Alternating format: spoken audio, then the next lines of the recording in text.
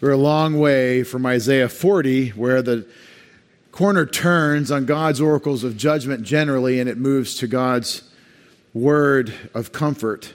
But just a little bit of Isaiah 40. Comfort, O comfort my people, says your God.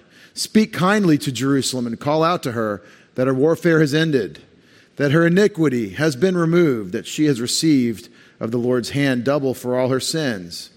A voice is calling, clear the way for the Lord in the wilderness, make smooth in the desert a highway for our God. Let every valley be lifted up, and every mountain and hill be made low. And let the rough ground become a plain, and the rugged terrain a broad valley. Then the glory of the Lord will be revealed, and all flesh will see it together, for the mouth of the Lord has spoken. A voice says, call out. Then he answered, what shall I call out? All flesh is grass, and all its loveliness is like the flower of the field. The grass withers, the flower fades. When the breath of the Lord blows upon it, surely the people are grass. The grass withers, the flower fades, but the word of our God stands forever. Get yourself up on a high mountain, O Zion, bearer of good news. Lift up your voice mightily, O Jerusalem, bearer of good news. Lift it up. Do not fear. Say to the cities of Judah, here is your God. Behold, the Lord God will come with might, with his arm ruling for him. Behold, his reward is with him, and his recompense before him. Like a shepherd, he will tend his flock. In his arm, he will gather the lambs and carry them in his bosom. He will gently lead the nursing ewes. Who has measured the waters in the hollow of his hand, and marked out the heavens by the span, and calculated the dust of the earth by the measure, and weighed the mountains in a balance and the hills in a pair of scales? Who has directed the Spirit of the Lord, or has, as his counselor, has informed him? With whom did he consult, and who gave him understanding? Who taught him in the path of justice, and taught with him knowledge, and informed him of the way of understanding? Behold, the nations are like a drop from a bucket, and are regarded as a speck of dust on the scales. Behold, he lifts up the islands like fine dust. Even Lebanon, all the forests of Lebanon, is not enough to burn, nor its beasts enough for a burnt offering. All the nations are as nothing before him. They are regarded by him as less than nothing and meaningless. To whom will you liken God, or what likeness will you compare with him? As for the idol, the craftsman casts it. A goldsmith plates it with gold, and a silversmith fashions chains of silver. He who is too impoverished for such an offering selects a tree that does not rot, seeks out for himself a skillful craftsman to prepare an idol that will not totter. Do you not know? Have you not heard? Has it not been declared to you from the beginning? Have you not understood from the foundations of the earth? It is he who sits above the circle of the earth, and its inhabitants are like grasshoppers, who stretches out the heavens like a curtain and spreads them out like a tent to dwell in. He it is who reduces rulers to nothing, who makes the judges of the earth meaningless. Scarcely have they been planted, scarcely have they been sown, scarcely has their stock taken root in the earth, but he merely blows on them, and they wither, and the storm carries them away like stubble. To whom then will you liken me, that I would be his equal, says the Holy One? Lift up your eyes on high and see who has created these, the one who leads forth the stars' host by number. He calls them all by name because of the greatness of his might and the strength of his power. No one of them is missing. Why do you say, O Jacob, and assert, O Israel, my way is hidden from the Lord, and the justice due to me escapes the notice of my God? Do you not know? Have you not heard? The everlasting God, the Lord, the creator of the ends of the earth, does not become weary or tired. His understanding is inscrutable. He gives strength to the weary, and to him who lacks might he increases power. Though youths grow weary and tired, and vigorous young men stumble badly, yet those who wait for the Lord will renew their strength. They will mount up with wings like eagles. They will run and not weary. They will walk and not be faint. May God add his blessing to the reading of his precious word. It's a lot of hard work to get from Isaiah chapter 18 to Isaiah chapter 40, and sometimes you have to cheat and you have to read and have dessert. But we're going to do this work tonight as we study God's oracle from Isaiah in chapter 18 against Cush, Ethiopia, related to Egypt. And we're going to need the Spirit of God to equip us for this great work. It is God's Spirit who inspired Isaiah to write what he wrote, these oracles of God's revelation and the historical circumstance in which he wrote them. And it is God's Spirit who lives in you to help you and me, help us understand and live out the things we're going to study tonight. Let's seek his work as we take a moment for silent prayer. I always afford you the opportunity. What we say is, as believers in Jesus Christ, forgiven of our sins, we need to avail ourselves of the grace of God regarding fellowship. Personal fellowship with God is broken through personal sin, and the defilement of personal sin is cleansed for the believer when and if we confess our sins, according to 1 John 1:9. So I always afford you that moment of silent prayer.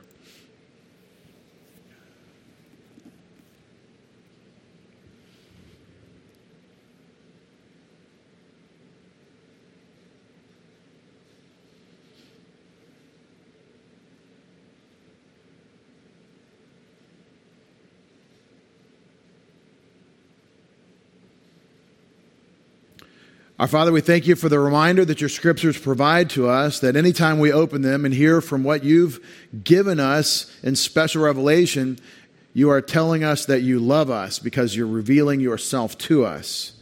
Thank you for this nature of the scriptures, that we come to know you and receive your love and so love you in return. It is the wonderful calling to which all human beings have been called, and it is our design, and by your grace, Father, by your saving work, we are made fit, capable of worshiping you, loving you in truth, in the Spirit and truth. Father, let us do that tonight. We want this reading of your word to be the worship that recognizes the God who has saved us. In Christ's name, amen.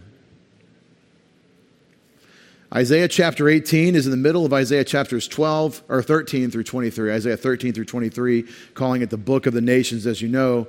And so he goes through systematically and gives, and this is a folio of historical prophecies that God gave Isaiah in the span of several decades of his ministry.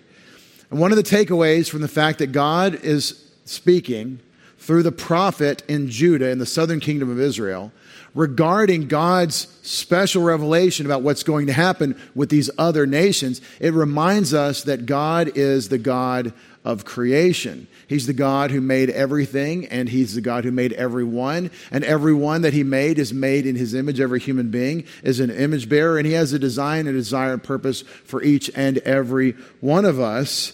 And this is interesting that God, the God who is the God of Jacob, Abraham, Isaac, and Jacob, is the God who is desiring that none should perish, but that all would come to repentance. So he does have a message, a universal or an international message to all the nations. But here's the problem with the nations.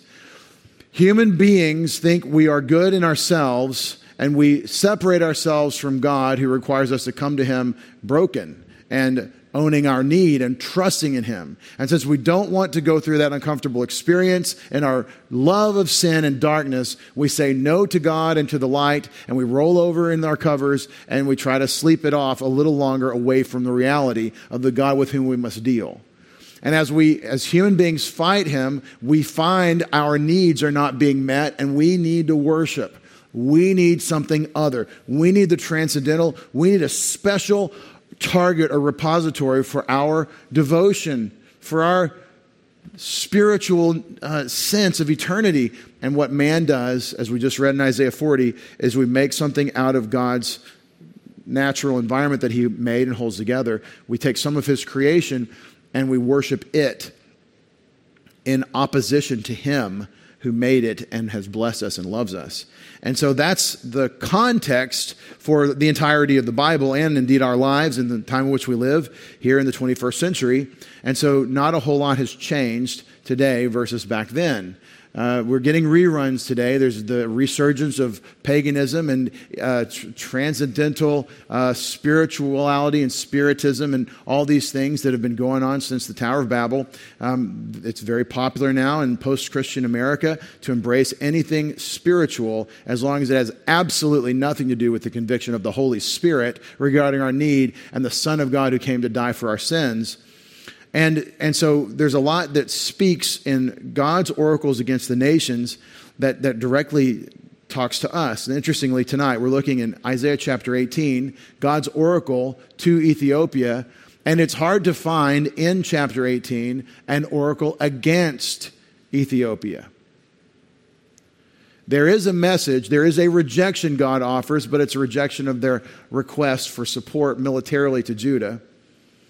But it isn't an oracle of judgment for their idolatry. We're going to hear in chapter 19 and 20 more about Egypt and Ethiopia, which are closely intertwined in this phase of history.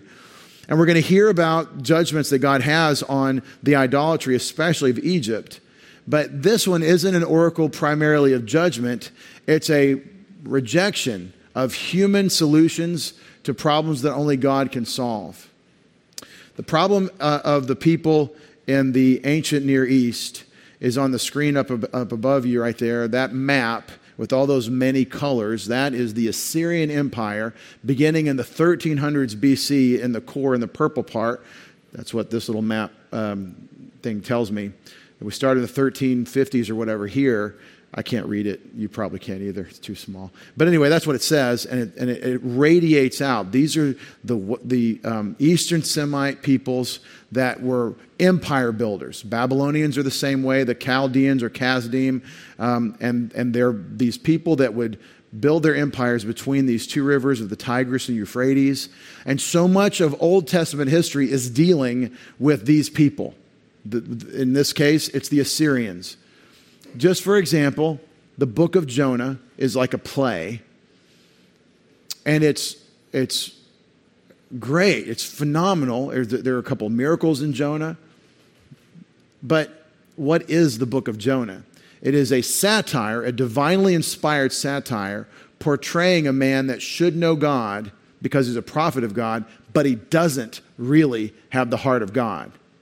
And the context in which you learn about Jonah and self-righteousness and Pharisaism before there were any Pharisees, and the rejection of forgiveness and not embracing God's love for others back in whatever, the 700s or 600s BC, whenever, we don't know when Jonah was written, it doesn't say. But Jonah is supposed to go as the prophet of God of Israel. He's supposed to go to Nineveh, the capital of the Assyrians. And the context of the Jonah thing, where he's unforgiving and not desiring that they would come to worship Yahweh and so be saved, the context for this is that the Assyrians are the bad guys of the Old Testament. They're the people that we would roundly condemn for their torture of their captives, for their gobbling up territory, for their destruction of the innocents where they do conquer. They are the bad guys. And what do you take away from this?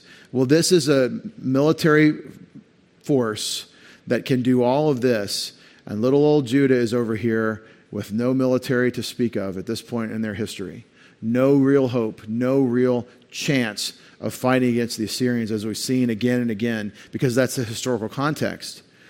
Now, it's so bad, the Assyrians are so bad that they're taking over the western people west of Israel in Egypt, south and west on the African continent of Egypt. And the Egyptians are closely associated in this phase of history with the people of Cush, the Cushites, which we have in the Septuagint, in the Greek translation of the Old Testament, the Ethiopians. And so one of the ancient world identifiers for this people is Ethiopian. So it's the people of Sudan and the African sub-Egyptian portion of the continent of Africa, where you have these empire builders that are called Cush, or the Ethiopians.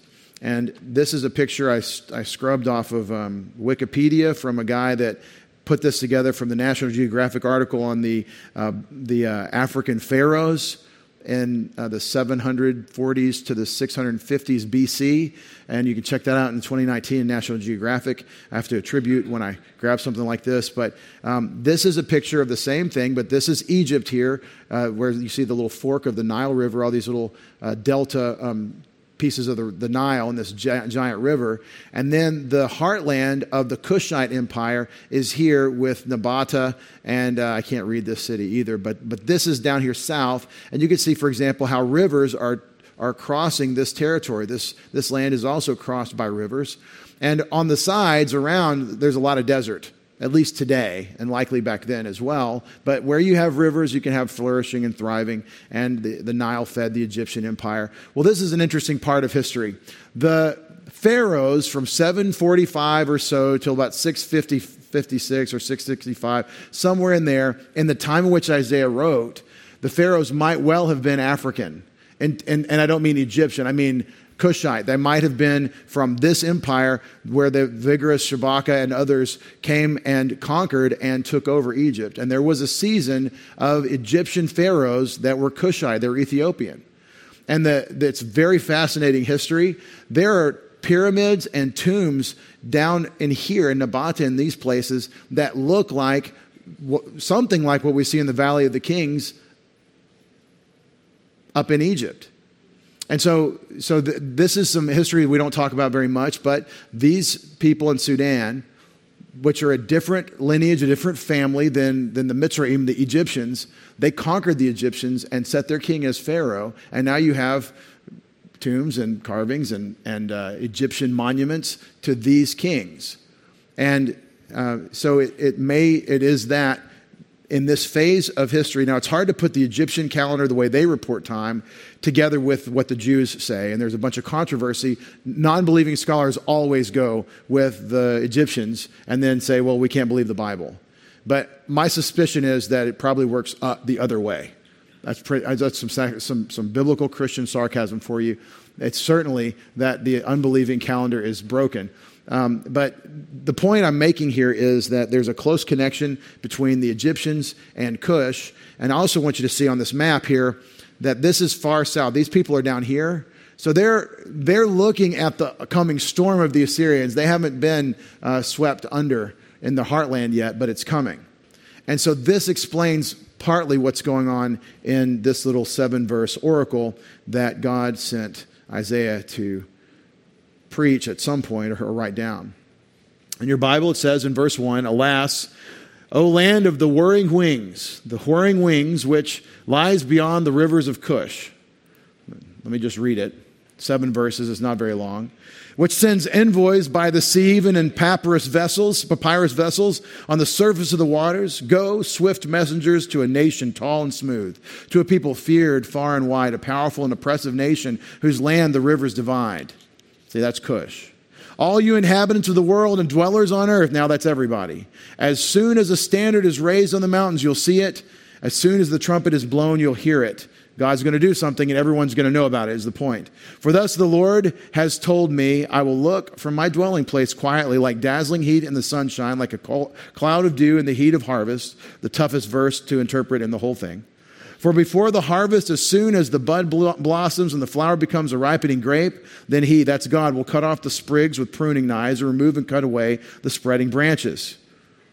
They will be left together for mountain birds of prey and for the beasts of the earth, and the birds of prey will spend their summer feeding on them, and the beasts of the earth will spend their harvest time on them. At that time, a gift of homage will be brought to the Lord of hosts from a people tall and smooth, even from a people feared far and wide, a powerful and oppressive nation, whose land the rivers divide, to the place of the name of the Lord of hosts, even Mount Zion." And all the poetry that I've read from Isaiah, when I read this and think about this and reflect on what he's doing poetically and lyrically, and I think I understand what it's talking about, though this is a challenging one. This sounds a whole lot like the kind of poetry and prophecy you read in Tolkien. It sounds a whole lot like the Lord of the Rings stuff, the way there's a hint of mystery in what he says. There's more imagery than concrete. And it all is going to take place, but it's hard to assess how it's going to work, but it is beautiful. In the land of Mordor, where the shadows lie, is how some of the poetry in the Lord of the Rings ends. Notice what just jumps out at you when you read it in English. He says, when he talks about these Cushites, he says, "A people feared far and wide, a powerful and oppressive nation," in verse 2. He says the same thing in verse 7. He calls them exactly the same thing, like it's a refrain in a song, like it's a chorus, where you say the same thing again, and you repeat yourself, and you're redundant. All right, let's do it in detail. He says, "Woe, somebody's dead," hoi, in Hebrew. This word woe, which is translated, unfortunately in my Bible, alas, means that there is a funeral dirge. Somebody is in trouble. Woe to the land of Silsal is what it says in Hebrew. And I don't think that you need to know that, but I think it's kind of interesting, so I'll share it with you. Silsal, translated whirring. What is that word whirring? Well, it's a sound that insects' wings make, whirring wing, bzz, whirring. And so in English, we have what's called an onomatopoeia, a word that sounds like the thing that it's describing, like knock or pat. These are words, but they replicate the sound of what it does. Whirring is like that. So is silsal. Silsal is probably referencing the flies that inhabit the Nile Delta and further south. If you go down there, we're told, there's a lot of flies, and you would say, I get what he means about the land of whirring wings. Another theory is that it refers to the way their boats were built, and it looks like insect wings on the boats. But I think it's probably, you're in a place full of flies in the Nile, in the southern reaches of the Nile. And this land lies beyond the rivers of Cush, so further south, where apparently the historical background is, this is what all the scholars will say, that these people are nervous about the Assyrians, and so they're looking to the people further up that are buffers, like the people in Israel, and they're asking them, you want to make an alliance? You want to get together with Syria? You want to get together with the northern kingdom? Can we not make a military force that'll stave off the coming Assyrians? And we've read about this a lot. God isn't going to do it through military alliances. God does it direct single combat as the angel of the Lord, as we read in Isaiah 37. The angel of the Lord takes care of the army of Assyria in one evening.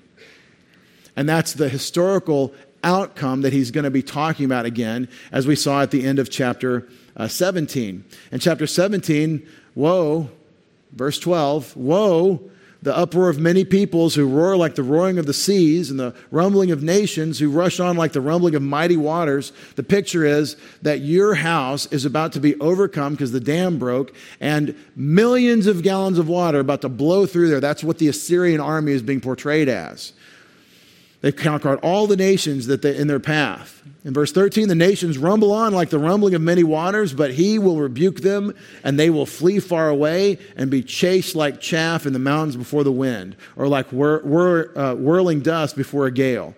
We know this is the God of Israel, who established them as a nation by his work of great redemption at the Red Sea. He's good at stopping the water in its tracks and saving his people by doing so. So when the nations are portrayed as the mighty rushing waters and God shows up and says, it's really a stark contrast. The infinite power of Almighty God against all that the nations can throw against his people. That's the picture. In verse 14 of chapter 17, at evening time, behold, terror. Before morning, there no more. Such will be the portion of those who plunder us and the lot of those who pillage us. This is a prophetic reference to what God is going to do to Assyria, which answers the question of the Ethiopian envoys. We want to form a military alliance because we can only deal with the things that we know. Like they've got a big army and they're going to come eat us. We have a smaller army, but you've got a few thousand. We get a few thousand going with the Aram, the Syrians, get a few thousand more with the northern kingdom. I mean, we should be able to do something that stops us from getting down to Nabata in our heartland. I think that's generally what we believe is happening in this oracle. This people, woe to them who send by sea envoys and in vessels of papyrus upon the face of the water. So they've got this papyrus boat thing that they do, which is very maneuverable and fast, and they can make these swift trips. So the email goes a little faster back then with the papyrus boats. Of course, it's not email; it's not even dial-up. I mean, this is 3 months for a letter response back in those days. Okay, go swift messengers to a nation tall and shaven. Now you read in your Bible smooth, but it doesn't say smooth. We have Hebrew words for smooth. This word means the hair has been pulled out, or there is no hair, or the hair has been shaven. And this is what historians and archaeologists have come up with: that the people of Cush are known for being super tall, being not like Goliath tall, but they're tall, a tall people, and it was their cultural practice, like the Egyptians, to shave. That's a thing going on in the northern African portion of the northern African continent with the various cultures, is they shave a lot. Remember Joseph, to go before Pharaoh, he has to shave off his Hebrew beard and show up like an Egyptian before Pharaoh. When his brothers show up a few years later, they don't recognize Egyptian Joseph. They're a bunch of hairy Hebrews. And so there's cultural differences, but this is the description of the Cushites, that they are a nation, tall and shaven, a people feared far and wide, a nation kav. What? Well, it just says it. It's right here, Kav, Kav. And there's an interesting conversation going on.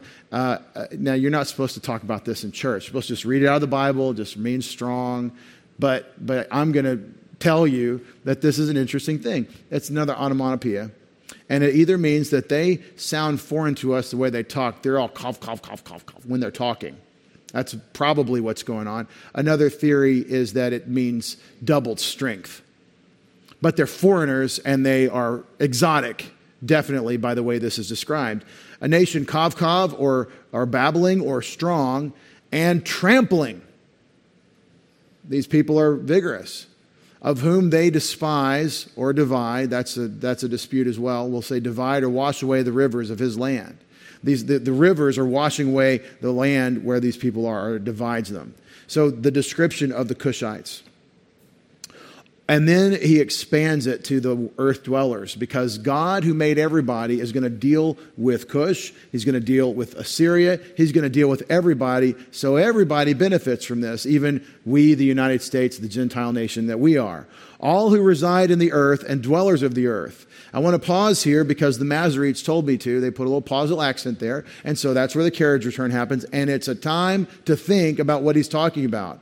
All the earth dwellers, the residents of the whole earth, are now the audience, are now the people he's talking to. This is an interesting phrase that the Apostle John will pick up and refer to the people for whom God's wrath is poured out in the coming tribulation. Tribulation period of Revelation chapter 6 through 19 will often refer to the earth dwellers. And we believe, after reviewing how this is used in the New and the Old Testaments, this is generally the people for whom God's wrath is reserved. Always unbelievers, always people opposed to him.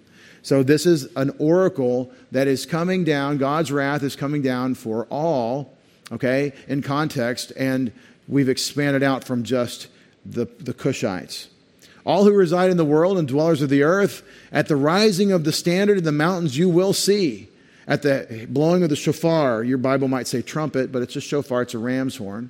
The blowing of the shofar you will hear. When you hear, you will know. And this is a picture that the whole world is going to sort of be on front row seats at the arena when God does what he's going to do to Assyria. You sent your envoys asking for a military alliance, send them back and say, Yahweh's got this. That's the message of the oracle. When you see what happens, you'll know. For thus the Lord said to me, says Isaiah, I will be at rest and I'll regard. That means to look at. Navah. I will look at and regard in my place. When the heat is shimmering upon the light, when a cloud of dew is in the heat of harvest. I think the key to interpreting verse 4 is understanding these letters to mean when, not like, which is certainly allowed and what I think Isaiah is doing. There's going to be a time when it's still warm, but it's harvest. And so scholars go back and forth on whether it's fall or summer. It's the time of the harvest, and so the answer is yes. When do you harvest the crops? When they're ripe, at harvest time, and that's about the same time every year, and it is that kind of break point between summer and fall. It's in that, we're there. Hey, how appropriate. We even sang about the seasons tonight. Summer, winter, and springtime and harvest. Well, there's a lot of verbiage in here to say when God is going to do what he does. It'll be a time when God's at rest from his place. He'll be looking. And it's when the heat is shimmering upon the light. Some will translate that the sun. So the sun is still out. When a cloud of dew is in the heat of harvest. So we've gone from hot sun time to sun that with some showers like the fall rains. And so I believe that's what he's talking about. It's in that phase of the year when it's time for harvest. But notice all the poetry. It's all poetry for Isaiah. He's a poet, and we have to deal with it. And that's how God inspired it. But he's talking about in the season of harvest. For before the harvest, when the bud blossoms, so we don't have reaping time. It's before that. It's premature, before the harvest. And the ripening, unripe fruit will be flowering, literally. I've got actual scholars that would say that's a good translation. The ripening, that's the verb. Unripe fruit, that's a noun, will be flowering. Then he will cut off the zalzalim with a vine dresser's knife. So it's not quite harvest time, perhaps in the country, but God's going to come out and bring a harvest. So he uses this extended agricultural metaphor, this image of harvest, which is the cutting of things down and the removing of things undesired. And so it seems to be that he's going to do it before you might have expected, like prematurely. I believe this is what we have again in Isaiah chapters 37 and 38 when there's this intense time of prayer. There's all this preparation. We don't know what we're going to do. You can hear the drum beat increasing in its speed in the screenplay of Hezekiah's anxiety, and then all of a sudden there's no more drums. He wakes up the next morning and the battlefield is littered with dead Assyrians, and nobody's there to claim it because God did it. And that's what Isaiah tells us. He will cut off the Zazalim. You're like, what is a Zazalim? Well, it's like kav. It's another sound word that maybe we're all divided on what's the point here. It's kind of a rare term, but it means shoots. And you've got these little curly sprigs that come off of grapevines, and those are zazalim. I don't know if when you cut the big vine off and they shake, it makes a shake sound like zazazah. I don't know. But that's kind of a little bit of Hebrew flavor. And he will cut off these shoots with a vine dresser's knife, and the tendrils he'll tear away. So prematurely, before you expect it, perhaps in the season of harvest or right before harvest, God is going to bring a harvest. And it refers to the Assyrians. So here, trace with me the message. We had Ethiopian envoys come and say, let's get together and make you a buffer state to save us from the coming Assyrians. And the God of the people being asked says, I have a message for your people. Send your messengers back that Yahweh is God in Israel. And I'm going to save my people in a time that I choose when I see fit. They will be abandoned together for the mountain bird of prey and for the beast of the earth. And so this is a portrait not anymore of the agriculture, but of the land, that there's nobody to inhabit it or to cultivate their land. It now becomes a common trope in Hebrew prophets is that the desolate place becomes the habitation of scavenger animals. So that's what you have here, the mountain bird of prey and the beast of the earth, the behemoth.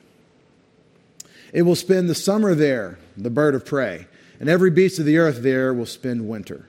So the place where these mighty warriors are coming from becomes a desolation because they have been removed. It reminds me perhaps of what happened in World War I with the Kitchener Brigades in Great Britain. One of the great problems of the decline of the great national vigor and power of Great Britain was World War I. And we didn't experience as a nation what they experienced. Much like in World War II, we didn't experience what Russia experienced. We didn't have nearly the death toll or the consequence on our culture or our generations of young men that England had in World War I and II, or Russia in World War II. What I'm saying is the Kitchener Brigades were this interesting thing, kind of sounds like Nehemiah 4. What you do is every town recruits a group of young men to fight, and they'll fight with their town. So whole towns were wiped out. When that platoon got wiped out, all the guys in the neighborhood were dead. So it killed whole towns in Great Britain.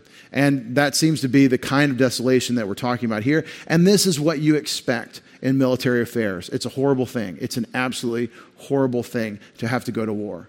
But it's much worse to have war come to you. It's a much worse thing, as we've seen again and again in Isaiah even.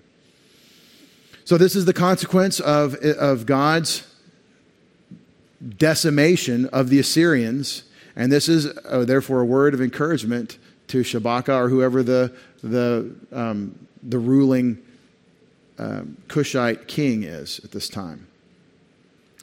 At that time will be brought a gift of tribute for Yahweh of the armies.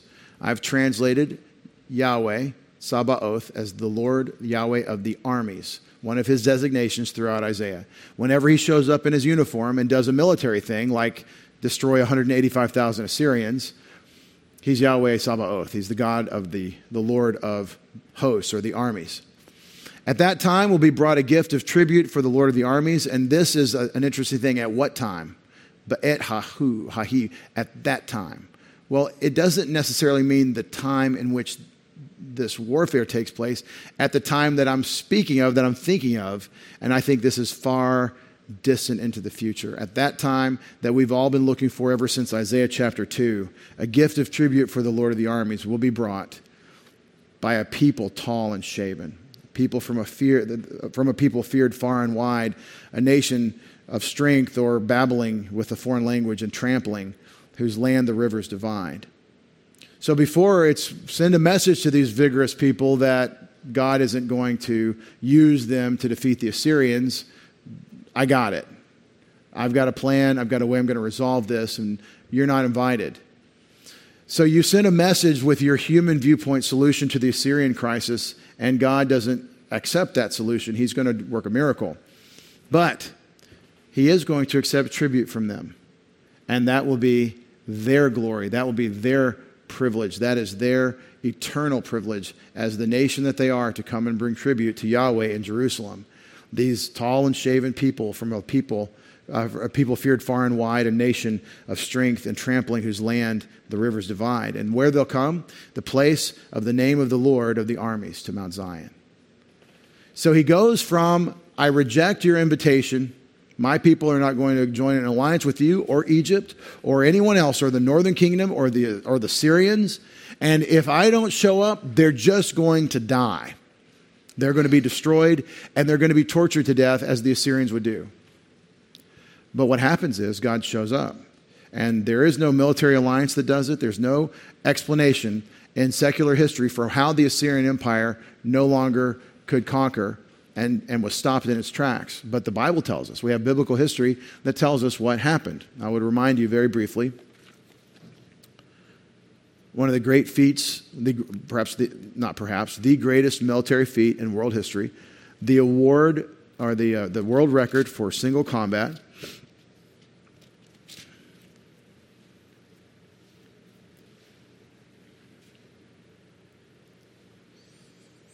is in Isaiah chapter 37, verse 36. Then the angel of the Lord went out and struck 185,000 in the camp of the Assyrians. And when men arose early in the morning, behold, all of these were dead. So Sennacherib, king of the Assyrians, departed and returned home and lived in Nineveh. It came about as he was worshiping in the house of Nisroch, his god, that Adramelech and Sharezer, his sons, killed him with the sword, and they escaped into the land of Ararat, and Esarhaddon, his son, became king in his place. And this breaks the back of the military might of the Assyrians, 185,000 soldiers killed by one soldier that you don't ever want to meet on the battlefield, apparently. All right, one of the great things about this particular little oracle is it shows God's great power, his omnipotence, his sovereignty, and his plan. He's Yahweh Sabaoth, the God of the armies. He's the wonderful counselor, meaning military strategist. He has a plan, and we don't know what it is. And sometimes we have our ideas of how we'd like it to go, but he says, no, I've got an outcome that I want to happen, and I'm going to bring it about in my way. And this is the hard thing for us. We can see the outcome that we want. God told us what the outcome should be, and we want to get there as quickly as we can. And he says, hold on a second. I'm going to be at peace at harvest time, doing what I'm doing, and right before you would think there's a harvest, I'm going to show up and do a massive harvest. I'm going to do it my way in my time, and you have to wait. That's a lot of times the answer to our urgent specific requests, which why in Philippians chapter 4, verses 6 and 7, you bring your request with thanksgiving because you need God to strengthen your hearts and minds in Christ Jesus. A couple of places that this idea of these Gentiles, otherwise pagans, would come to worship Yahweh in Zion. In this case, what is he doing? They're bringing a tribute like you bring to a king. They're bringing a kingly tribute like the wise men in Matthew, men of the Magi from the east, come and bring the gifts fit for a king because they come to worship the King of Israel, fulfilling in a foretaste what Isaiah 2 says. If you look at Isaiah 2 very briefly, he says, now it will come about that in the last days The mountain of the house of the Lord, that's the kingdom language. The mountain of the house of the Lord will be established as the chief of the mountains and will be raised above the hills, and the nations will stream to it. All the goyim, that's what that says in Hebrew. All the nations, all the Gentiles that right now are enraging against God, there's coming a time when they will all go in submission, gladly singing God's praises to Jerusalem, the Jewish headquarters of the worldwide government of King Jesus, of the Messiah. Many people will come and say, "Come, let us go up to the mountain of the Lord, to the house of the God of Jacob, that he may teach us concerning his ways, that we may walk in his paths. For the law will go forth from Zion, and the word of the Lord from Jerusalem. He will judge between the nations, and will render decisions for many peoples." See, the future coming kingdom of Jesus is international, it's worldwide, but it isn't the cancellation of national identities. These are nations as nations coming to worship. You hear it?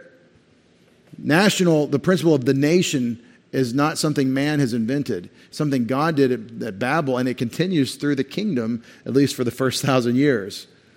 Listen to what happens when he judges between nations and renders a decision for many peoples. They'll hammer their swords into plowshares and their spears into pruning hooks. Nation will not lift up sword against nation, and never again will they learn war. We all want this. Everybody that's ever looked into the horror of violence where one man must, as his duty, kill another man, understands it for the great nightmare that it is.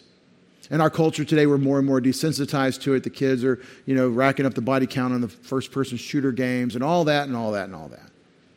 But the truth is that this is a great horror that's part of the world we live in this side of the fall. And what happens when Jesus rules from Mount Zion, when Yahweh is sitting on his throne in Mount Zion, you have world peace. Come, house of Jacob, and let us walk in the light of the Lord. And then begins an oracle of judgment. Just one place. If you want to spend a couple more minutes with me, if we go to Psalm 68. Psalm 68 mentions Egypt and Cush, mentions the Ethiopians in much the same way we just read. And it's for people like Jonah that don't want the Gentiles to know and don't want God to be forgiving of the idolaters or whatever, the self-righteous strain that somehow infects us despite the fact that we have a relationship with God. Psalm 68 has a challenging, sobering message for us. I don't have a preparation of the entire thing, but just looking at around verse 28, your God has commanded your strength. Show yourself strong, O God. You have acted on our behalf. Because of your temple at Jerusalem. This is Psalm 68:29. Kings will bring gifts to you. Rebuke the beasts and the reeds, the herd of the bulls with the calves and of the peoples, trampling underfoot the pieces of silver. He has scattered the peoples who delight in war. Envoys will come out of Egypt. Ethiopia will quickly stretch out her hands to God. Sing to God, O kingdoms of the earth. Sing praises to the Lord, Selah. That's a song we need to work up, isn't it? The Gentile nations coming to Jerusalem. It's this image, it's this picture that we get in the poetic oracles of revealed prophecy peppered through the Old Testament.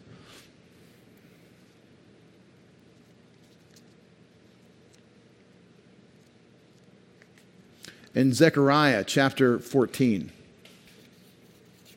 very interesting concluding message in Zechariah. Looking at, in verse 9. The Lord will be king over all the earth. You're like, where's Zechariah? Well, it's about right there, toward the end of the Old Testament. The Lord will be king over the earth, or all the earth in that day. The Lord will be the only one, his name, the only one. All the land will be changed into a plain from Geba to Rimmon, south of Jerusalem, but Jerusalem will rise and remain on the site from Benjamin's gate as far as the place of the first gate to the corner gate, from the Tower of Hananel to the king's wine presses. People will live in it, and there will no longer be a curse, for Jerusalem will dwell in security. Now this will be the plague which the Lord will strike all the peoples who have gone to war against Jerusalem. Their flesh will rot while they stand on their feet. George Lucas and Steven Spielberg tried to do this in 1981. Their flesh will rot while they in a movie that they made. Their flesh will, it had Harrison Ford. Okay, anyway. Their flesh will rot while they stand on their feet, and their eyes will rot in their sockets, and their tongue will rot in their mouth. It will come about in that day that a great panic from the Lord, it was Indiana Jones, it was Raiders of the Lost Ark. It will come about, that's not good to mention movies while reading the Bible. It will come about in that day that a great panic from the Lord will fall on them, and they will seize one another's hand, and the hand of one will be lifted against the hand of another. Judah also will fight at Jerusalem, and the wealth of all the surrounding nations will be gathered, gold and silver and garments in great abundance. So also, like this plague, will be the plague of the horse and the mule and the camel and the donkey and all the cattle that be in those camps. And then it will come about that any who are left of all the nations that went against Jerusalem will go up from year to year after Israel wins, because Messiah shows up and wins the war. They will go up from year to year to worship the King, the Lord of hosts, to celebrate the Feast of Tabernacles. It will be that whichever of the families of the earth does not go up to Jerusalem to worship the King, the Lord of hosts, there will be no rain on them. If the family of Mitzrayim, Egypt, if the family of Egypt does not go up or enter, then no rain will fall on them. Those of you who understand agriculture, well, that's bad. That means there's no food. And you can say, well, but we don't want to eat vegetables. We want to eat beef. Well, they eat vegetables. And so there's no food if there's no rain. I hope you all understand we're solar powered. If the family of Egypt doesn't go up, there will be no rain on them. It will be the plague with which the Lord smites the nations who do not go up to celebrate the Feast of Tabernacles. This will be the punishment of Egypt and the punishment of all the nations who do not go up to celebrate the Feast of Tabernacles. This isn't just figurative, poetic language saying that all the nations are basically going to believe in Jesus. This is saying that there's a coming international kingdom with a geographic headquarters in Jerusalem, in Israel, the land that God gave Abraham, Isaac, and Jacob. So how does the New Testament begin? How does God's work in the church begin? It begins in Jerusalem. It extends to Judea, to Samaria, even to the ends of the earth. And as you read, and that's the book of Acts. And as you read the book of Acts and you get to the church spreading out. It spreads out because there is a great persecution against Christians. Some are thrown in prison, like Peter. Others, one other, the first, is stoned to death. And that's the consequence, that's the end of chapter 7 of Acts. Happens in Jerusalem. Stephen, great deacon, empowered by the Spirit of God to speak the truth of God, prophetically summarizing God's entire dealings with national Israel and the rejection of the Messiah, is stoned to death for proclaiming Christ's death and resurrection. Jesus is standing at the right hand of the Father as heaven is opened up for Stephen to see that he's going to be received in glory momentarily. And he falls asleep, it says, as Saul of Tarsus is holding the robes of those men that stoned Stephen to death, these murderers. Saul of Tarsus then becomes the chief persecutor of this fledgling group of believers who are now scattering to get away from this persecution. And they go to a nearby city called Damascus. And that's the story of Saul of Tarsus going to Damascus and meeting the Lord Jesus in Acts chapter 9. But before we see Saul, the great persecutor of the church, become the great promoter of the gospel of Jesus Christ, you have Acts chapter 8. And isn't it interesting that the treasurer, likely a man of the treasury for the queen in Ethiopia, is the Gentile who is up for the Feast of Tabernacles, who is hearing the gospel of Jesus Christ. And the way he hears it is he's already reading, likely diaspora Jewish Ethiopian, likely a member of the Jewish diaspora from Ethiopia. And he's reading the Hebrew scrolls in Isaiah 53, and he doesn't know what it refers to. And Philip is brought by a supernatural work of God to the presence of this eunuch right at the right moment. And you know the story. He says, do you understand what you're reading? And he says, how can I understand unless someone explains it to me? The Ethiopian eunuch has some fantastic questions. Like, there's water over there. What prevents me from being baptized after the conversation? But this is the first Gentile convert in Acts. This is the nations coming to hear the gospel. And it does not exhaust all that we've read in the Old Testament about the nations and the coming kingdom of Jesus streaming to Jerusalem. But it does give you a foretaste. It does show you that God has begun an international work. An international work among the nations. And that's what the church is, the body of Christ. The mystery of the church is that we're one new man, both composed of Jew and Gentile in one under Jesus Christ. And this work that God is doing, building the bride of Christ, the body of Christ, for the coming kingdom to rule with the Lord Jesus Christ, this is a Gentile and Jewish work headed towards a universal kingdom with the Jewish Messiah ruling over Israel, over the nations. Father, we thank you for the unity of the Scriptures, of this concept of your grace and favor on Ethiopia. Thank you for the miraculous deliverance of your people we read about in that one night engagement of 185,000 Assyrians. Thank you that the historians and scholars have no answers besides what Isaiah wrote and the other prophets wrote concerning this work. And we thank you for the testimony, the evidence it gives in our lives.